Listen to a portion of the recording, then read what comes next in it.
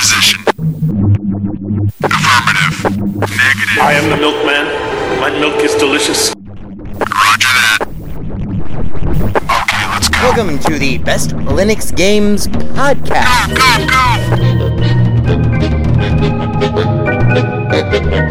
The best Linux games, the best games available for the GNU/Linux operating system via the mechanism and distribution network known as Steam, brought to you by Valve. After 700,000 years, yes, gaming has come to Linux, and beyond that, it has come to Linux in the form of an egalitarian Linux-like platform, Steam, an open marketplace in which everyone, total meritocracy, everyone, regardless of size, amount of money, regardless of amount of developers, and prospective sales, if you have a game, and it is good, then give it time, and it will thrive, and you will be rewarded. That's right, ladies and gentlemen, it's Saturday, and that means it's time for one thing. It's time for the podcast where the quality goes in before the name goes on. You're listening to the Best Linux Games Podcast, a companion piece to the Steam group of the same name. Find us on Steam, join us on Steam, and friend me on Steam. My name is Skooky Sprite. I am your host. In case this is your first time here, the ground rules for everything that we do are very simple. We have news, we have the latest titles that we are interested in, of course, features, kind of in-depth looks or reviews, and then we have, of course, everyone's favorite, the deals! The best games that you can buy for as cheap as possible. If you join us on the group, our recommendations are curated with the sole criteria of it must run on Linux, and it must be really good. These are recommendations only, of course, not complete reviews, which generally will follow, especially once they get some other mofos on this show. And as always, the content that awaits you ahead, it may not be appropriate for members of all species, races, genders, classes, creeds, and especially might not be age or work appropriate. So, it begins. Let's get the Linux gaming on, bitches!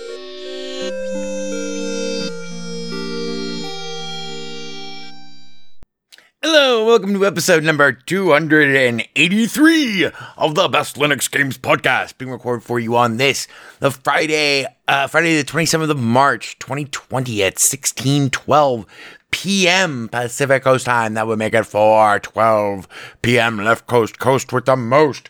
Crack engineer Ivor Molina, bam, over there in the booth, holding up the whiskey sign. That's a good call, Ivor. And you're fired because you fucked up last week and have to run a correction about it fucking this week. So you're fucking done. You're done, you hear me?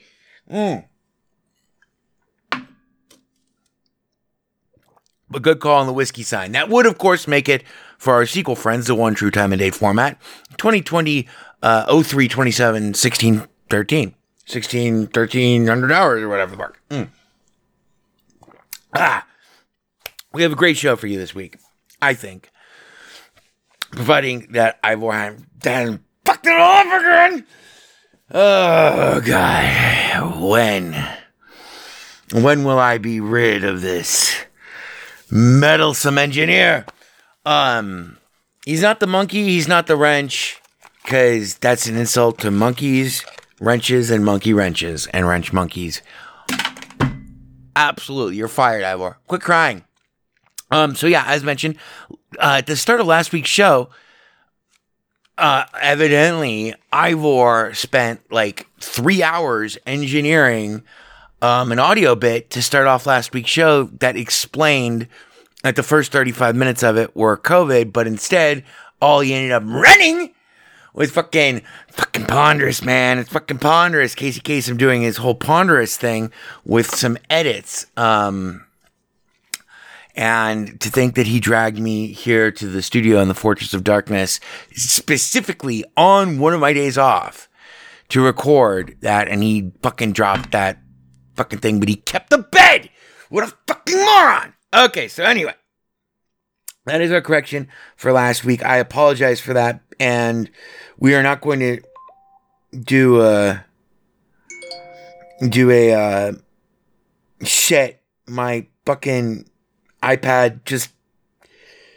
No! God damn it! 283. There we go. There's the rundown. But yeah, no, last week's show at the start, there was a 35-minute long thing, and we were supposed to run a disclaimer at the beginning of the show saying that, while we're the toy aisle, like while we try not to cover anything serious or whatever, shit is getting serious, et cetera, et cetera, et cetera, amongst other developments in Las Vegas vis-a-vis COVID. And if you didn't want to have to hear any of that stuff, you could skip to minute 35, but that disclaimer didn't run because I was a genius. So yeah, this week, we're not going to talk about COVID at all. Although, just for the record, U.S. Infections topped 100,000 a day, and my heart skipped a beat at around 2 o'clock in the afternoon when MSNBC, on their COVID counter, they're running like stock ticker, like Chiron that's on the right side of the screen, when someone accidentally entered a wrong digit while updating the actual victim number or the actual deaths number, and instead of entering a 1, they entered a 2. And luckily I only sent out one horrified panic, like this might be the end of little Rico text message to one of my friends, friend of the show, Jeffy Wise, who we owe a big thank you to for contributions to this week that will be explained later.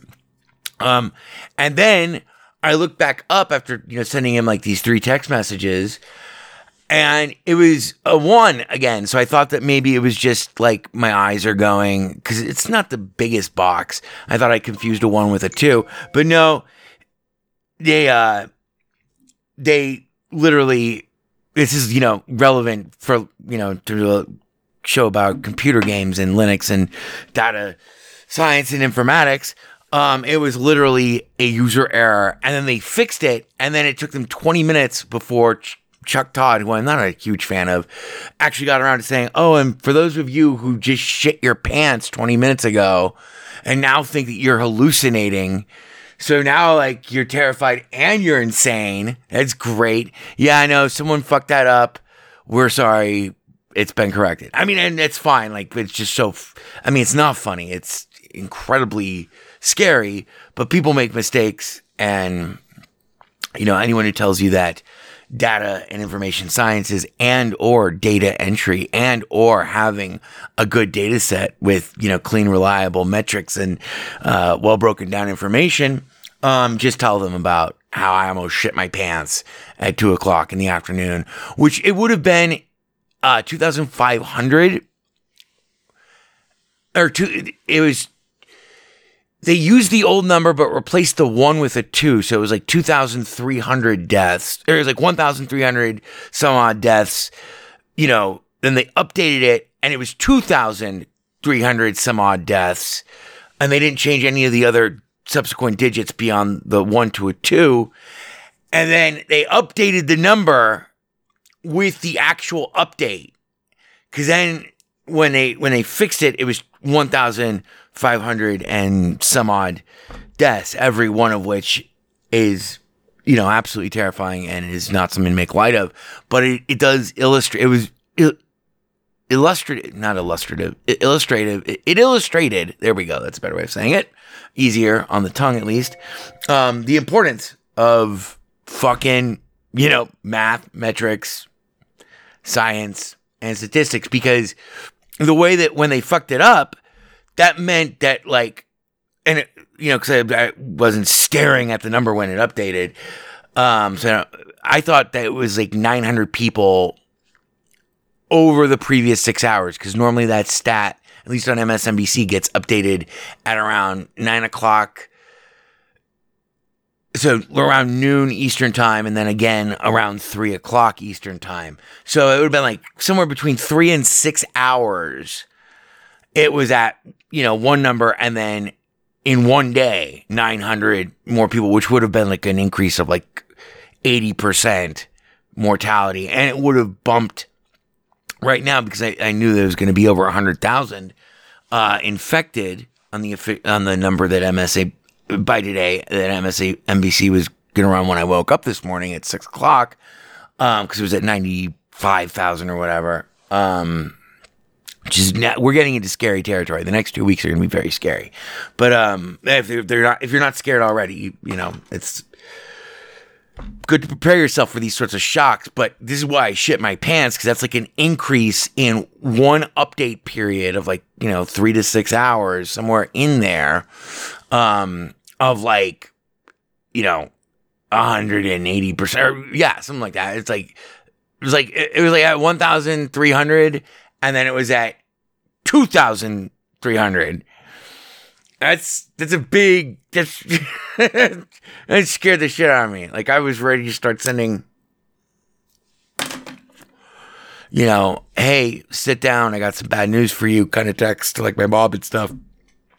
But luckily they fixed it and blah, but 1 digit off. Yeah. Which is kind of the story of Trump's negative IQ. The mystery of his negative IQ. How is he sucking intelligence out of other people and depositing it nowhere? It's weird. But anyway, so enough COVID talk. Those are the numbers. Shit's getting serious out here. Liquor is actually becoming harder to procure, which is a terrible sign of possibly the end of this, of, me, your humble narrator. Might be the end of Little Rico and the end of this show and the end of my life.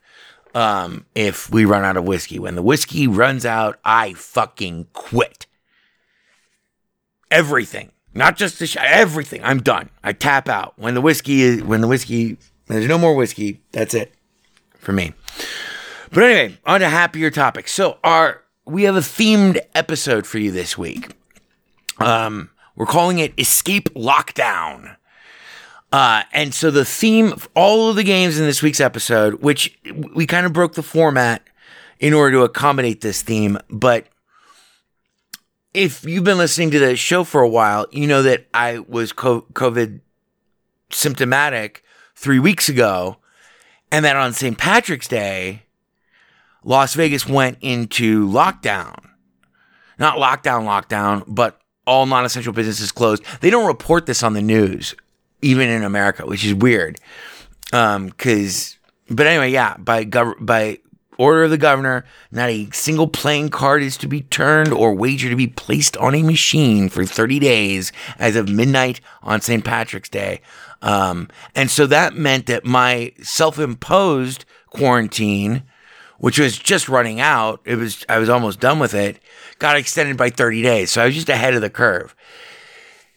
This means that I have a unique appreciation for the mild, queasy, claustrophobic, stir-crazy sense that many of the rest of America who has not been under self-imposed quarantine for so many weeks might be experiencing. Because I started to go fucking nuts at around day 10.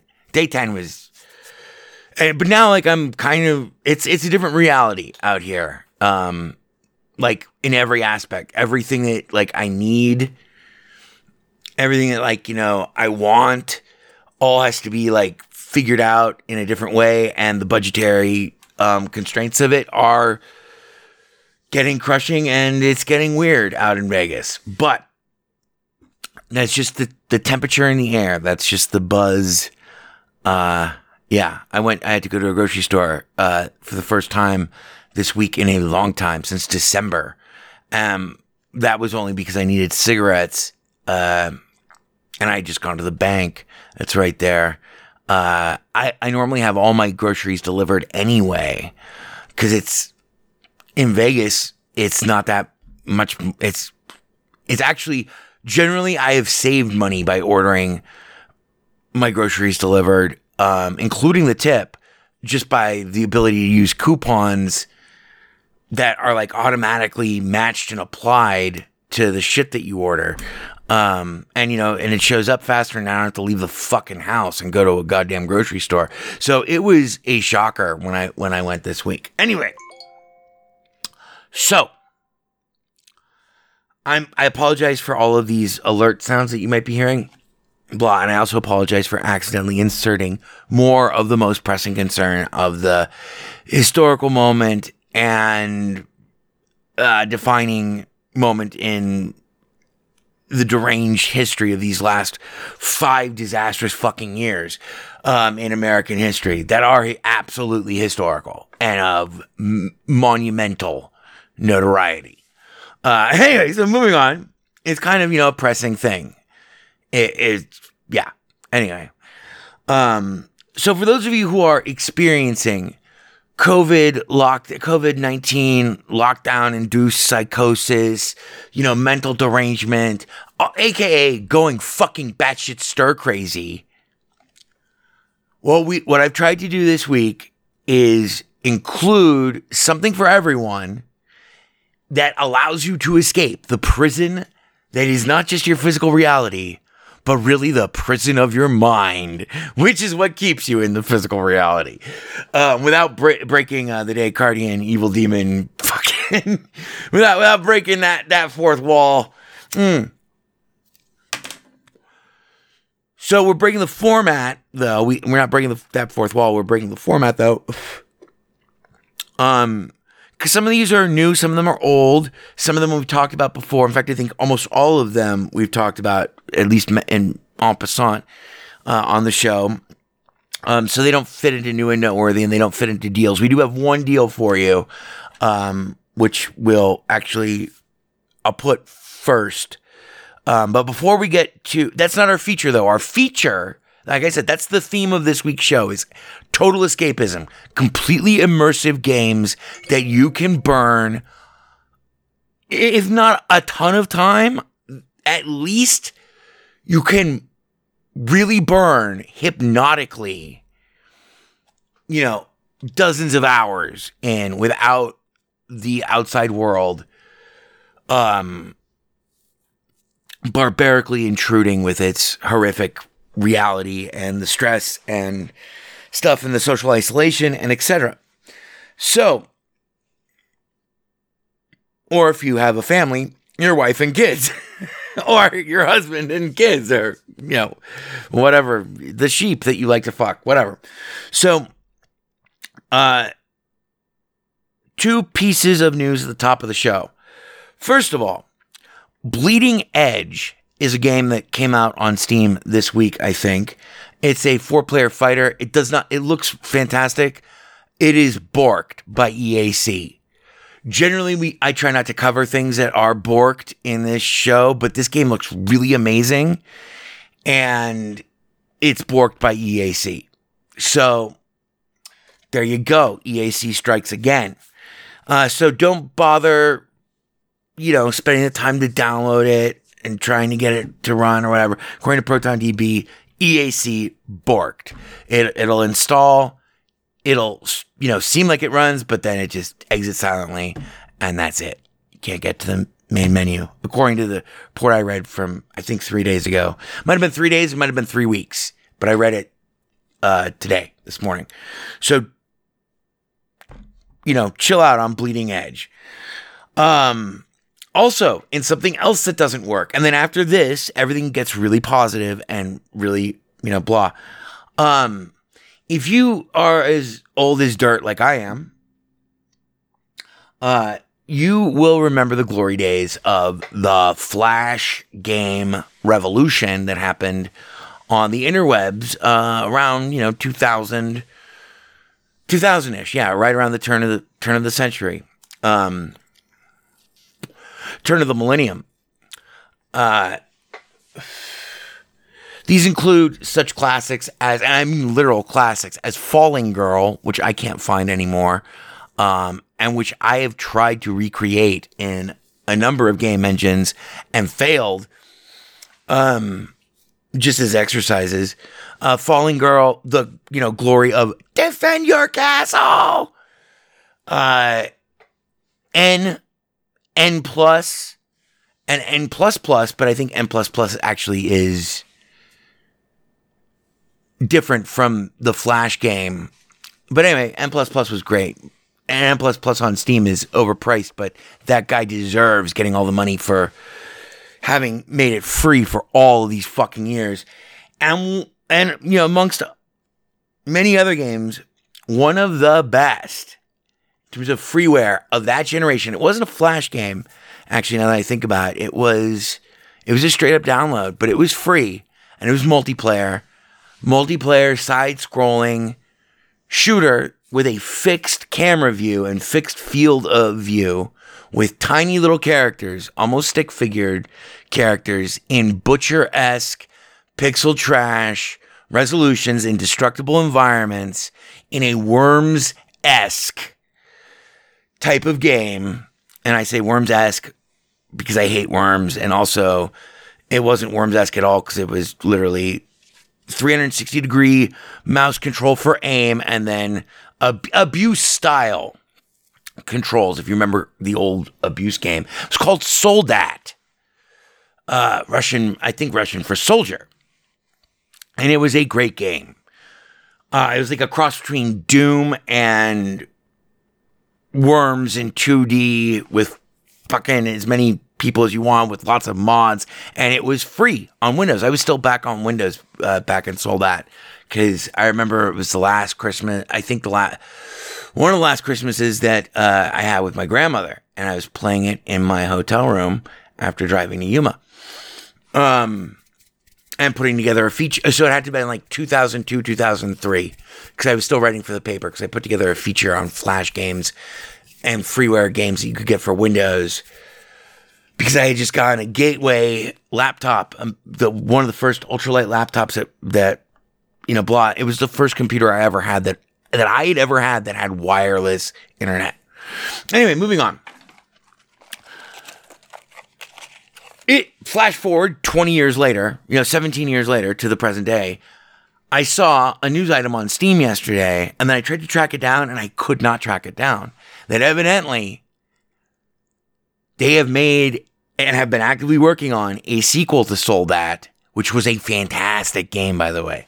Many dozens and dozens and dozens of hours were spent in Soldat, the free game on my little Gateway Windows machine. Many, many hours. Like, we're talking like easily 100. Well, they've been working on a sequel, and it's going to be a commercial title released through Steam. The news item I saw yesterday said that they have released a free demo of Soldat 2, but the news item does not link to the demo. Their store page doesn't link to the demo. There's pictures. They have a store page, but it's not even in early access yet. So, I don't know, if you like I have fond memories of Soldat, the sequel looks amazing. It looks just like everything you remember, but with prettier graphics and blah, and it'll cost you money. But evidently right now, somewhere on the internet, you can play Soldat for free. And I didn't have time to go through the entire cul-de-sac of trying to tease out what the fuck where the link is, because I don't think it's on Steam. At least it wasn't as of the time of this recording. But they say that there's a free demo available now of Soldat 2. And that's just the single player, the elements of the single player campaign, not the multiplayer. But it's free, and if it's out there, then,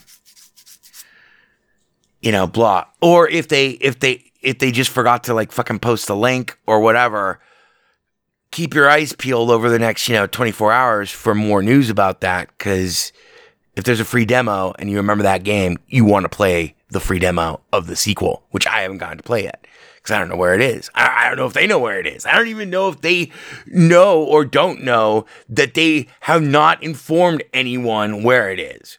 So, there we go. So yes, that's, bam, right there. There is a fucking free game, maybe, that will completely erase your brain of any of this COVID bullshit.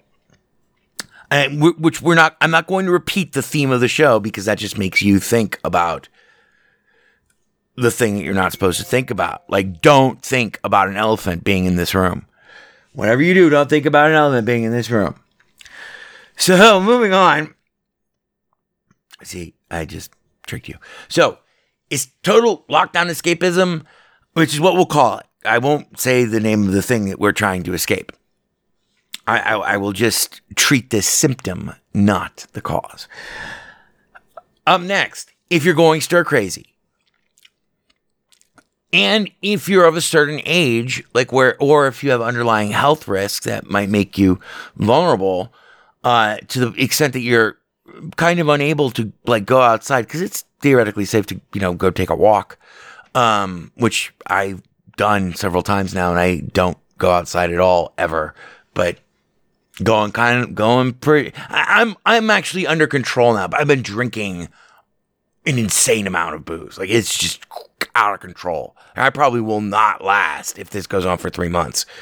But that's inevitable. These are inevitably going to change.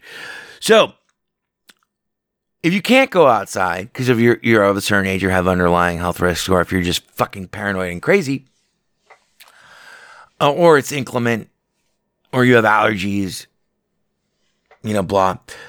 But want to lose yourself in a game that lets you go outside, in a very realistic way, you cannot do much better than Session, Session, as covered, still in early access, but as covered on this show several times months ago. I've got about 10 hours in Session. It's the most realistic skate game ever made. We're talking about skateboarding. It has a very steep learning curve. It is very difficult. It's also very rewarding once you start to be able to do the stuff that you want. It can be very frustrating until then, but it's also very addicting because it is so realistic that you get a sense of real achievement when, you pull off your, first 50-50 grind, for instance, or, whatever. And you can let it take over your brain, and it becomes this crazy form of meditation that the only creepy thing about it, as, with some of the other games, there's no one in this game. So it's kind of mildly post-apocalyptic in that sense, which is highly reminiscent of current reality, depending on what city you live in. But anyway, I wanted to include something for everyone. So that's a skate game you can totally lose yourself in. I mean, completely fucking lose yourself. You could spend the next 100 hours in Session. And also, the other reason why I wanted to include Session in this week's episode is we didn't ever cover the last two major updates that they've pushed to it. One was right around Christmas. The other one was a couple of weeks ago, I want to say. These were major updates that offer entirely, not just quality of life improvement, they're major updates. Huge feature rollouts, better tutorials, and different play mechanics. Very different game from when we originally covered it in early access. We're still holding off for it to come out of early access before we review it. Okay, so thanks to Jeffy Wise, friend of the show, Jeffy Wise, we have a JRPG for you, an anime-inspired JRPG based off of a comic book, Battle Chasers Night War, which I've also played and I know runs great on Linux. We mentioned it on the show when it first came out, but then it got lost in my shuffle, and I was going through my Humble Bundle for next month, and I already have a license for this game, and so I just sent Jeff a picture of what game do you want? He's like, oh my god, Battle Chasers Night War. I had no idea that he even cared. So I sent it to him. He beat it, and it took him 24 hours, but he played this game almost nonstop for those 24 hours. It was over the course of 2.5 days, he fucking beat the game. His first play session, he said, lasted over 6 hours in one sitting. And, I can't focus on anything right now that's the whole idea of these games. So if you want, and by the way, the game is gorgeous. And the play mechanics are great. It's a straight up JRPG with ultra awesome, AAA title, modern 2020 style graphics. It's not a pixel trash. It's not a retro kind of thing. And then also the anime cinema sequences are phenomenal. Just check out the intro, or they're their main trailer on their Steam store page, which opens with basically the opening cinema, which is a huge battle sequence that introduces you to all of the characters. And yes, evidently it's based off of a comic book. So if you want to get lost in something that will, control your mind with JRPG style, cute anime characters that you get to control and upgrade and shit, that's a great way to do it right there. Only 24 hours of gameplay, but he said it was superb. He didn't say superb. Those are not his words. He gave it a strong 8 out of 10. And he said he was very satisfied with the game. And that's Battle Chasers Night War. Okay, so let's say you want to escape. Let's say you're missing the actual human contact with other people and want a uniquely human way to experience them and all of their flaws and foibles based heavily around the sense of touch and holding and raw physical intimacy. This game also scratches another itch. This is Heave Ho, by the way, which I've mentioned on the show. It's one of my favorite games to do Steam Remote Play with because I'm terrible at this game. I probably played like 5 hours of it with numerous different people. But because it has Steam Remote Play compatibility, anyone who has a joystick, they don't even need a license for the game. So, and if you ever want to play Heave Ho, just find me on the Discord thing. The instructions are in the show blurb. And just, and friend me on Steam, Skooky Sprite. And just say, go, dude, I want to do Heave Ho, but also ping me on the Discord so that I know to check for the friend invite. And I'll invite you to play Heave Ho. Heave Ho, for those of you who don't know, is a two-dimensional. It's published by Devolver Digital, who has never published a bad game that I can think of. I just cannot think of a bad game that they've ever published. Heave Ho is $10 for a license, but you only need one license to share it with like all of your friends if you want to play with your friends. The voice integration with Steam Remote Play is fantastic now. I played with Vigilant Viking, Casimiras, other friends of the show from the Discord thread. I played with friend, colleague, and lifelong associate of mine, Longmont Potion Castle, via Steam. It's a fantastic game, and if you need some laughs and you want to talk to somebody while you're just laughing, and it's not that serious, but it is a game that does involve a lot of skill. The idea of Heave Ho is it's a two-dimensional game in which your left trigger represents your left hand and your right trigger represents your right hand. You can't move. You have no legs. You're like a little finger puppet. And you have to grab onto surfaces and swing across surfaces and grab onto other players and have them swing you across surfaces and or daisy chain each other to get to the end goal of each level. And it is hilarious. It's also really challenging and can be played competitively, but it's better to not take it that seriously. And it can be played for 2 hours at a time before I start to go a little crazy. But then you take a 10-minute break and then you just fucking reinvite everybody. And it can be played with up to 4 people. And those 4 people don't, I tried to stay a little bit cost conscious in this episode for our theme. But realistically, I went for quality over what's on sale or whatever. And Heave Ho is totally worth the $10. On sale, it's worth any price on sale. It is. You need this in your arsenal. And, if you want to just, play with someone, you just, fucking hit them up. Dude, you want to play Heave Ho? What? And they don't even need to have ever played the game before. It's that simple. It is that funny. It is that fun. It is it's great. Especially if you need, a little human interaction. Fantastic platform for human interaction. Talking to people and stuff over the internet. So that is Heave Ho.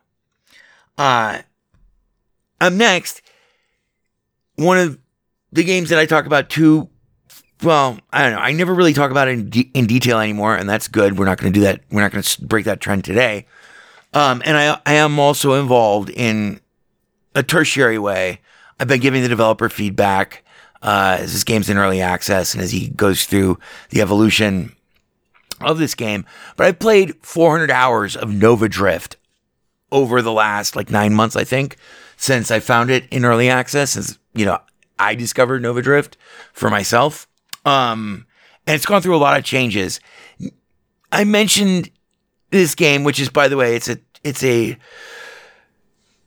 developer, Jeffrey Nielsen, would describe it as a space dance, an elegant space dance, a roguelike programmatic space dance, top-down asteroid style, demi-roguelike, frantic strategy shooter with damn near infinite possible combinations of upgrades and ship effects for each run. He pushed out, as I mentioned last week, a massive update, which the update itself is out of the beta branch. The game is still in early access. He's calling it Nova Drift Genesis, and it is the most exquisite and biggest change to the game that I've seen. I spent 4 hours playing it this week, and I've been playing a lot of fucking games. If you want to lose yourself in blasting shit in outer space, in a game where you can just die constantly, you can play it stone for endless hours. It's almost impossible for me to stop live streaming Nova Drift. It's great when you want to play it sober for real point challenge skill shit and exploration and, stuff. It's great when you want to just play it completely casually. It's mesmerizing, it's challenging, and it's super fun. So, and it will erase dozens and dozens and dozens of hours of your life. And it has a quality, as Jeffrey Nielsen behind it. And in the interest of full disclosure, I am also helping them out by designing and making the decals for them, but not in a commercial sense. Anyway, it would be weird if I didn't disclose that. Okay, I'm starting to lose my voice, so we might not even get to our real feature this week, which is the ultimate king of escapism. But before we get to there, we have one deal on here it's still kind of expensive, but it is totally worth it, and it's a game that doesn't go on this steep of a sale hardly ever. You want to lose yourself in a modern role-playing game. Modern in the sense of all the bells and whistles, of everything that they can throw in the kitchen sink into a turn-based, partially turn-based, humongous, deep, rule-booked, pseudo-Diablo-esque without the action, but still inventory-based, weapon upgrade-based, RPG-based role-playing game. Then the best that is out there is on sale for 50% off. That would be Divinity Original Sin 2, the definitive edition. Now through March 30th, which is 3 days from now, it is 50% off at $22.49. And I know that sounds a little bit expensive, and it kind of is, especially right now while we're all trying to hunker down and stuff. That game, you will still be playing that game when this season of COVID is a fucking memory. When it's gone the way of the dodo, please let that happen tomorrow.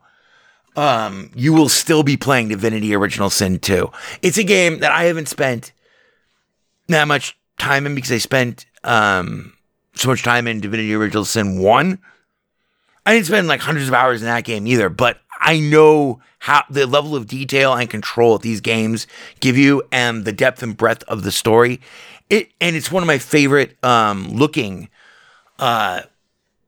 role-playing games of this type, and Divinity Original Sin 2 is one of the most critically well-received games of its type in recent memory. I say it outstrips any other RPG like it since the inception of this podcast, including Pillars of Eternity. It's way better than Pillars of Eternity, in my humble opinion. The Pillars of Eternity is unique in its own way for its own reason. And it's Divinity Original Sin 2, the definitive edition, 50% off, $22.49, now through the 30th. It doesn't go on sale that often, and it never goes on this steep of a sale. And you can spend hundreds of hours in it. I've already fucking didn't put the link in the rundown. All right. Losing my voice, but Ivor, based him with it so we can get out of here in the next 10 minutes. Our feature, the ultimate escapism that you can play right now on your Linux box. Oh my god, it's Meridian's Never gonna let you down. I can read your mind. This week's feature. I can't read you. I can read your mind. Take it, Skookie. Okay, so our feature this week is a game that slipped under my radar. It is called Genesis Alpha 1. And Genesis Alpha 1, the deluxe edition, which is the only edition that it's available in, is $29.99. It came out on February 20-something of last month. And I took the time to put down some notes so that we can get through this in about 10 minutes. This is not a review. This is a feature. And if you want maximum escapism, you want the world to just go away for as long as possible, Genesis Alpha 1 might be the game for you. So I won't even bother with like the story of the game. Oh, the story is epic. It doesn't get in the way. Genesis Alpha 1 is essentially a first-person combination of Alien Isolation, a roguelike. Everything is programmatically generated. No run is the same twice. Open space, strategy, shipbuilding, resource gathering, resource management, security, first person, science fiction, exploration,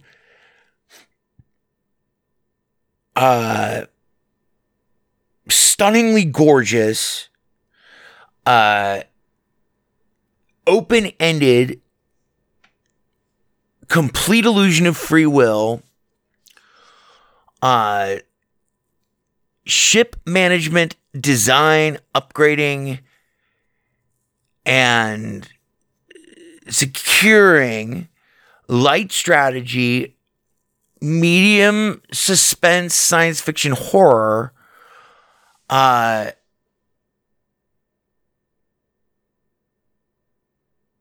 action, strategy, colony resource, horror, adventure, game, roguelike, in the first person. There's two main ways that you play the game. There's two screens, which is kind of reminiscent of Duskers. It's also reminiscent of Duskers in a lot of other ways. But anyway, bottom line is this. This is an action game in the first person. It looks amazing. The performance is astonishing. Just watch any of the games. Cinema will flag some of, in the show blurb, one of our videos of the week will be this game's actual trailer from their store page. Just watch that. That is actually the game. That's what the game looks like. That's what the game plays like. So it's first person. The other screen is a tactical view of your ship.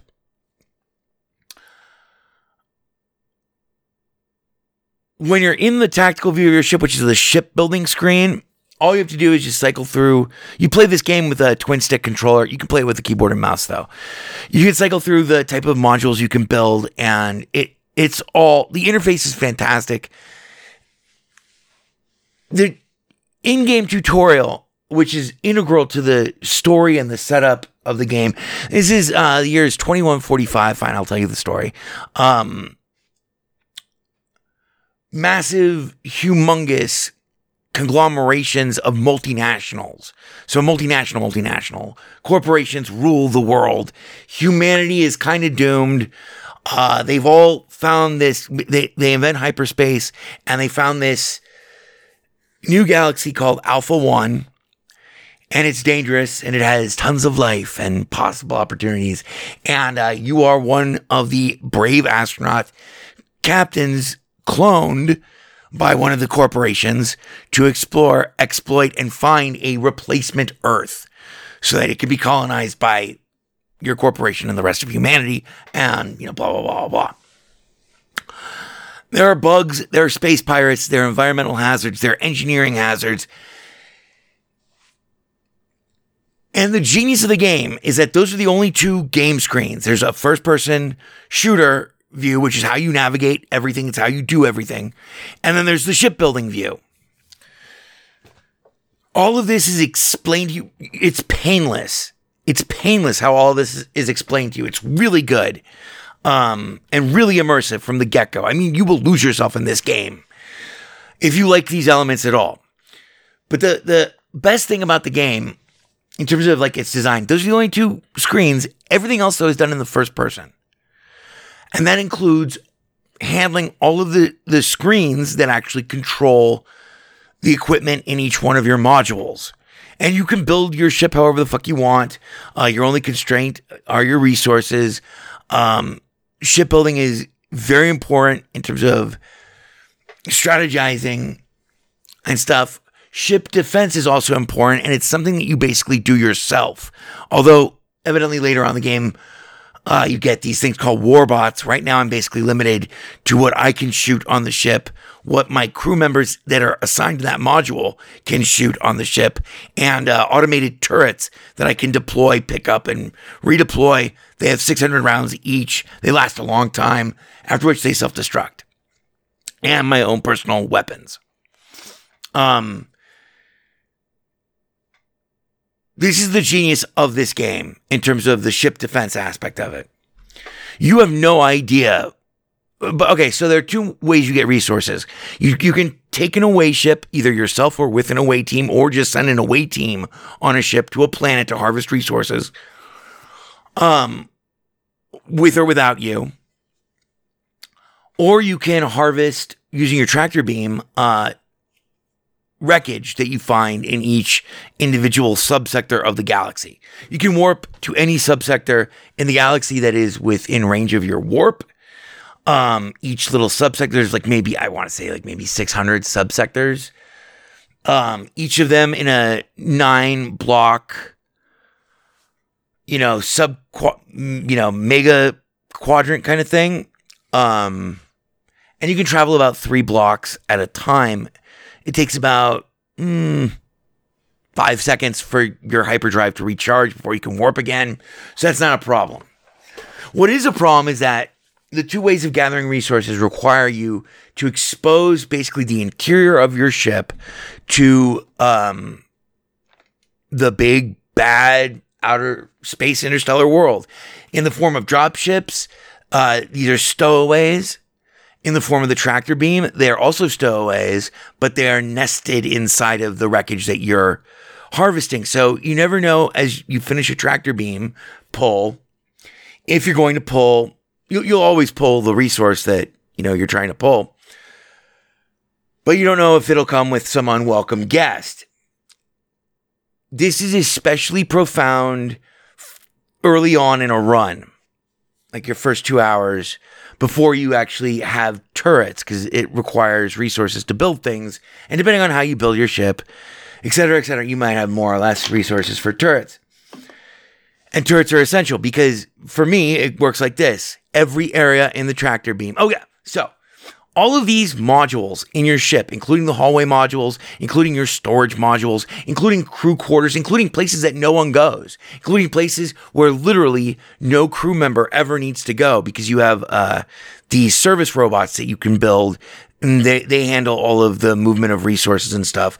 So on my most recent run, my ship is built with just a long fucking arm that is just all this big, long, empty corridor with storage and deposit modules on each side. But anyway, the point is this: you build this stuff in a map view, but you have to move from place to place in the first person view. this sounds like a big pain in the ass, but it does make ship build. It's not a pain in the ass. It's also really brilliant because it ties the game together. So when you have stowaways, or when, something comes on board the ship from the tractor beam, and you don't have turrets,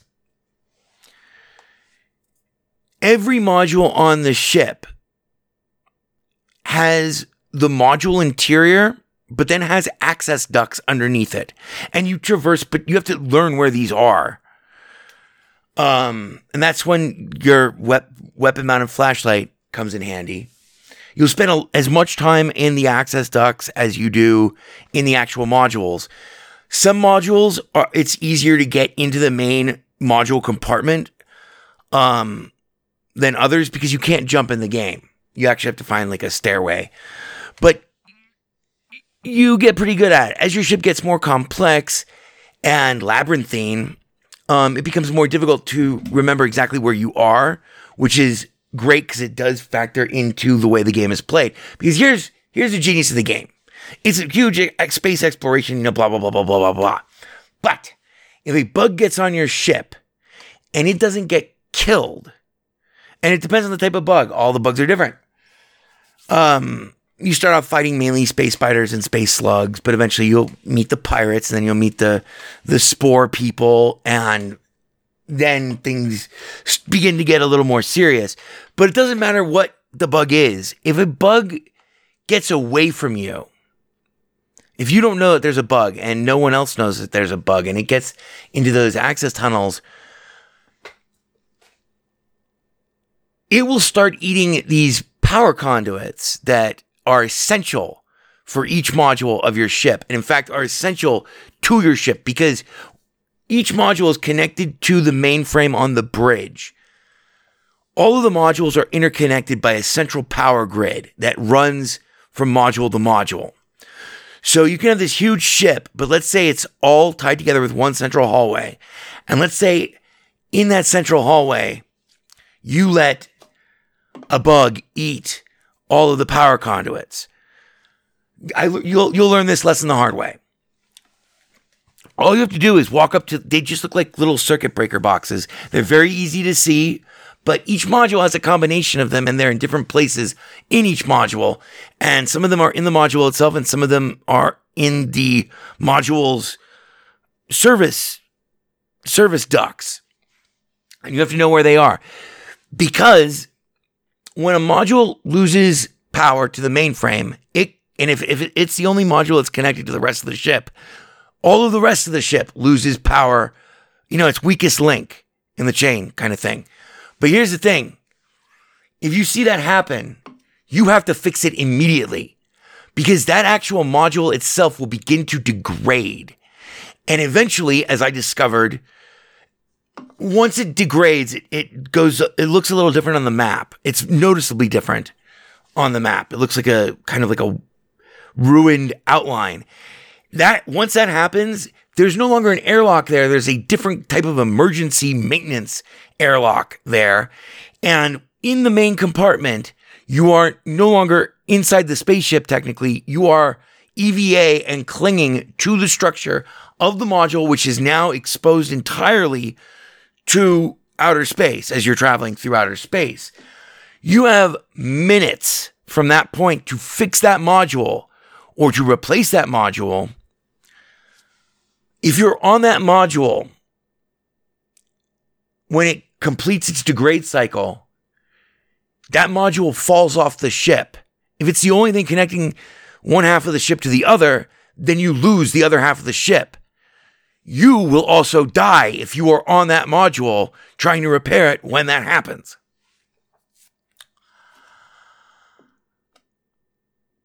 So that's one aspect of it. The other aspect of it, so defense against the bugs, making sure that all of the ducts are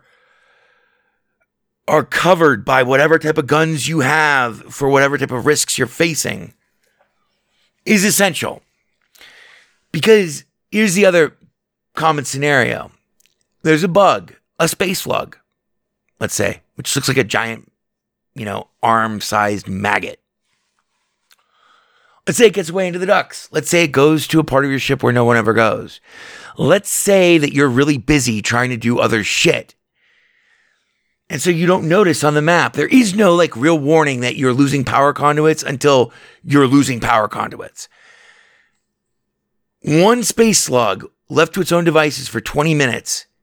It's not one space slug when you have to go in there to clear it out. It's a hive. It is an infestation. And it can kill you. But more importantly, it can also destroy your ship. You can die. The captain, by the way, you're a clone. It's just like Major Havoc. All from one from all. You are them, they are you. All from one from all. So if you die out of the and you have remaining clones, because you have to manage your clones, and they speed up by, you can assign them by using the control panels in each individual module, which you have to go to manually and to assign crew and stuff. The more people you have assigned to a specific module, the faster and more efficient that module performs. Ultimately, if fully staffed, there's also the option for you yourself. They don't have to be fully staffed. You can be the only person staffing it. But then you have to manually run the machine. But fully staffed, like the tractor beam, is 3 times faster with the maximum of 2 crew members assigned to it. And they actually have to get there and be there. All of this is in first person. And if you're there, then you might as well jump on a terminal and hold down the left trigger to speed up whatever the current work assignment is. And you do this in cycles.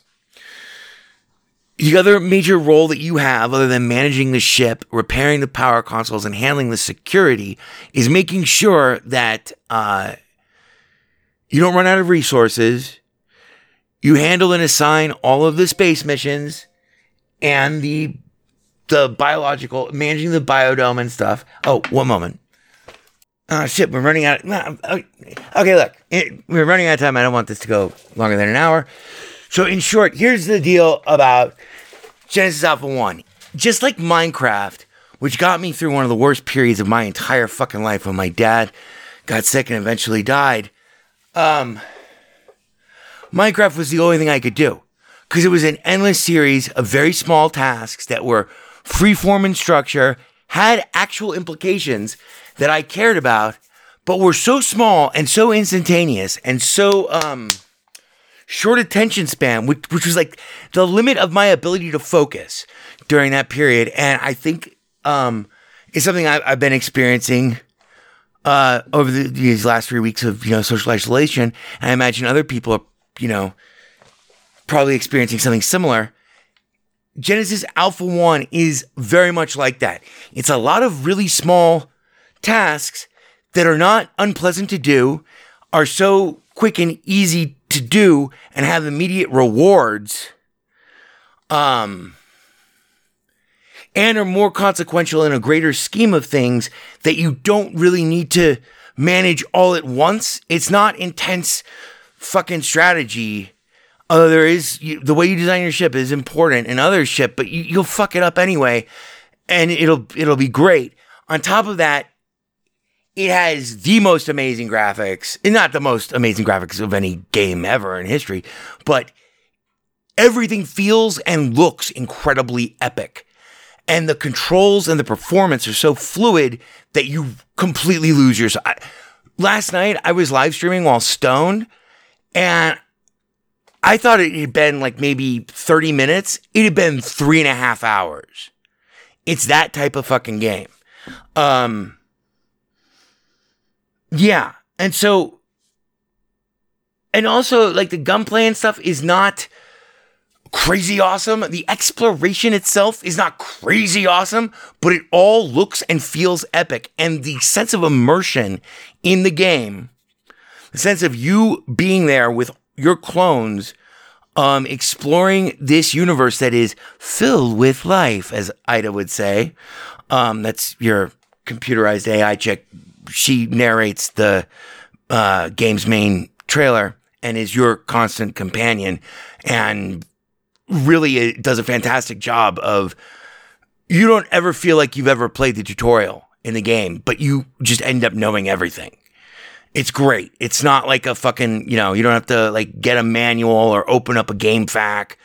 I got stuck like 3 or 4 times in terms of resources. What module builds that, or blah, or why can't I build any, blah blah blah, shit like that. You figure it out. You can figure it out in game very, very easily, and Ida will help you with that. So it's all of that wrapped up, and all of these tasks are very specific. They are monotonous, but they're not tedious. And they are in their own way enjoyable because you are absolutely in charge of everything. Game isn't perfect, but this week I've spent 8 hours playing it, which is a lot of time for me to spend in one game after discovering it the week I discovered it. And I will continue to. Like another game that was like this was Void Bastards. I mean, man, I play the shit out of that game. This game, we'll see how well it wears, but these 8 hours have just been fantastic, and I'm raring to play right now. There's not a moment of my day where I don't want to play more Genesis Alpha 1. And The Complete Illusion of Free Will, you are in charge of everything. And there are massive consequences, and they're spectacular. And what feels probably the best thing about it is if you go back and listen to my review of The Excellent Bomber Crew, which is a game essentially about the art of making sure that nothing unexpected happens, about managing the unexpected, such that when the unexpected does happen, you can actually manage it because it is so out of control when it actually happens. That is the main thrust of Genesis Alpha 1. I think anyone who likes far-flung science fiction, light terror, because you always feel in control, even when you don't know that you're about to die. And even when, an infestation gets fucking batshit crazy out of control, you still feel capable, generally, of being able to handle it. The run ends when you win the game, or when you run out of clones, and there's no one left to promote to the captain role. You'll hear more about this game maybe next week. I might be ready to review it next week. We'll see what... this is my third run. We'll see how long it takes for me to beat it and blah. But I'm sure that before we speak again next week, in next week's episode, hopefully, God willing, we'll all still be here. I will have played at least 20 plus hours of the game. It's that good. Genesis Alpha 1 is $29.99, and it's single player only. Just like the rest of our lives. Cheers, stay safe, stay sane, stay healthy, and if you are healthy, go to the Red Cross's website, and if you're in America, and see if they have a blood drive near you, because everyone is so scared that we're running out of blood. All right, see you next week. Escape! 4 or 5 times. A good idea. 4 or 5 times. Hi there. There is delight in doing things right 4 or 5 times. It is I, E.B. Farnham. Maybe I'll cry. I'll get you a drink.